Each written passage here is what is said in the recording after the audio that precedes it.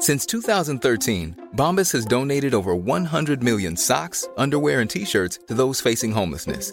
If we counted those on air, this ad would last over 1,157 days. But if we counted the time it takes to make a donation possible, it would take just a few clicks. Because every time you make a purchase, Bombas donates an item to someone who needs it.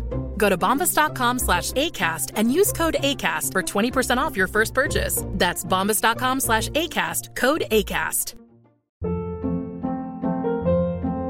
Hold up. What was that? Boring. No flavor. That was as bad as those leftovers you ate all week. Keke Palmer here, and it's time to say hello to something fresh and guilt-free. Hello Fresh. Jazz up dinner with pecan-crusted chicken or garlic butter shrimp scampi. Now that's music to my mouth. Hello Fresh. Let's get this dinner party started. Discover all the delicious possibilities at hellofresh.com.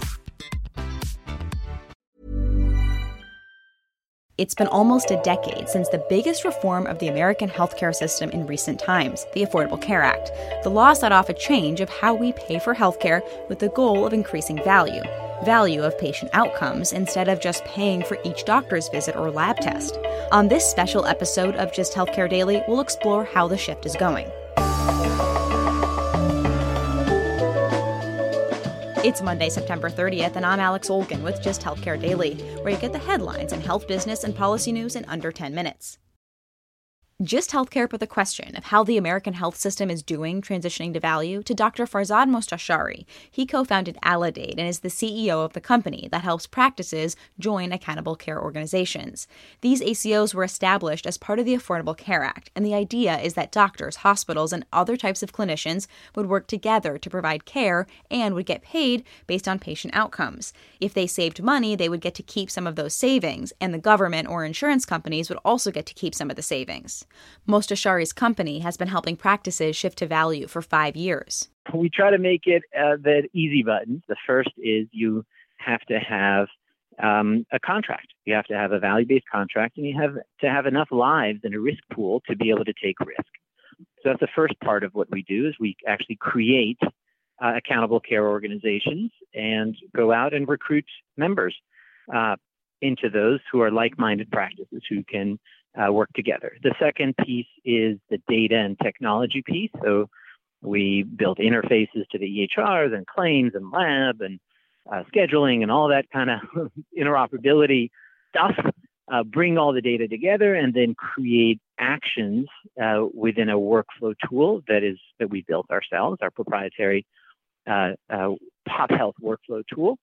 And then the third piece of it is the hands-on, at the elbow help at change management and what we call practice transformation.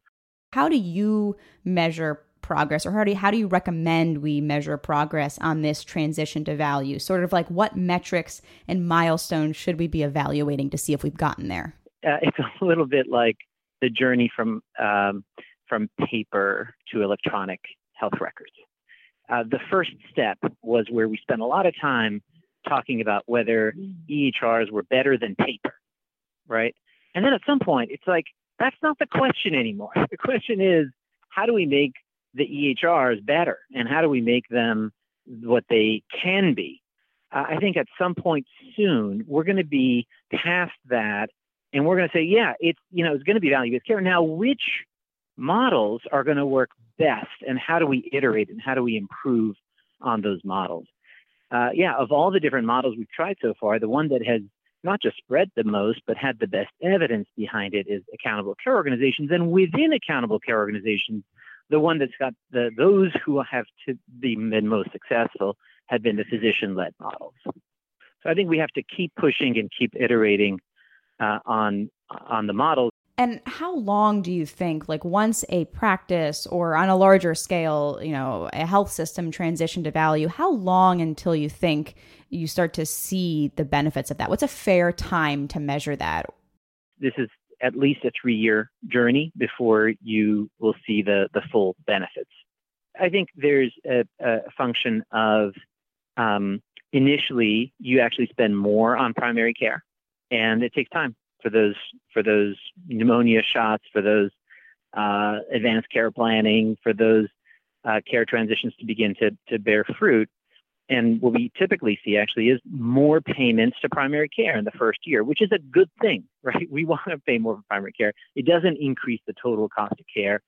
Second year and third year build on themselves. You start to, be able to, the tree starts to bear fruit, and it builds on itself. And there's a patient education component to this too, where, the person goes to the ER the first time, then they get a phone call from the primary care practice who says, "Oh my gosh, are you okay?"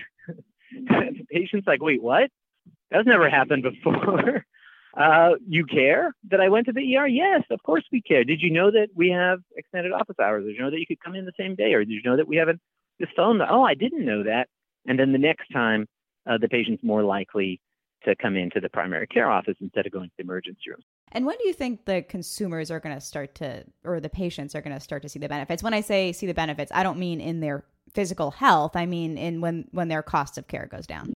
That's the big question mark, right? I think for many folks who now have higher and higher on the commercial side, higher and higher copays and deductibles, there's a direct relationship between savings for the plan and savings for the member. And so it's actually in some ways much easier to do site of service, for example, changes when the facility fee that you're not paying helps the patient more directly. But as you know, in Medicaid and in 80% of Medicare patients, they're shielded from those with MedSup or Medicaid or other insurance programs. So there's less of a direct impact on the patient's pocketbook. The impact is more around your primary care doc is more accessible to you. They're more informed. They know what's going on with you better, and they care, and they'll call you after you go to the emergency room. That was Dr. Farzad Mostashari, co-founder and CEO of Aledade. Tomorrow, we'll hear more from my conversation with him about the incentives for shifting to value-based care and which kinds of healthcare organizations are benefiting the most. Taking a look back at news from Friday, journalists who want access to Medicare Advantage audits are taking legal action. Kaiser Health News filed a lawsuit against the Centers for Medicare and Medicaid Services to release Medicare Advantage audits. CMS has said that these audits showed the private health plans operating in the program had been overbilling the government. The agency estimates it was overbilled more than $600 million. KHN had requested the audits from 2011 through 2013. About a third of the 64 million seniors on Medicare have Medicare Advantage plans.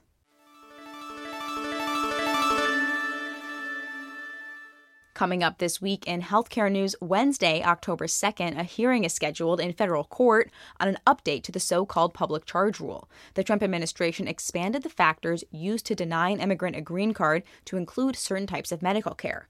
The new rule would count non-emergency Medicaid as a strike against an applicant. It would also add up the total amount of time an applicant used Medicaid, and if it was more than a year, the government would consider that a heavily weighted negative factor. Advocates fear this will discourage immigrants from getting necessary medical care. The rule is set to go into effect October 15th.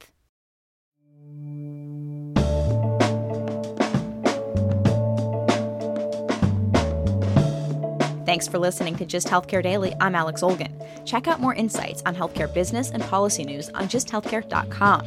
Just Healthcare Daily is an independent production of Just Healthcare.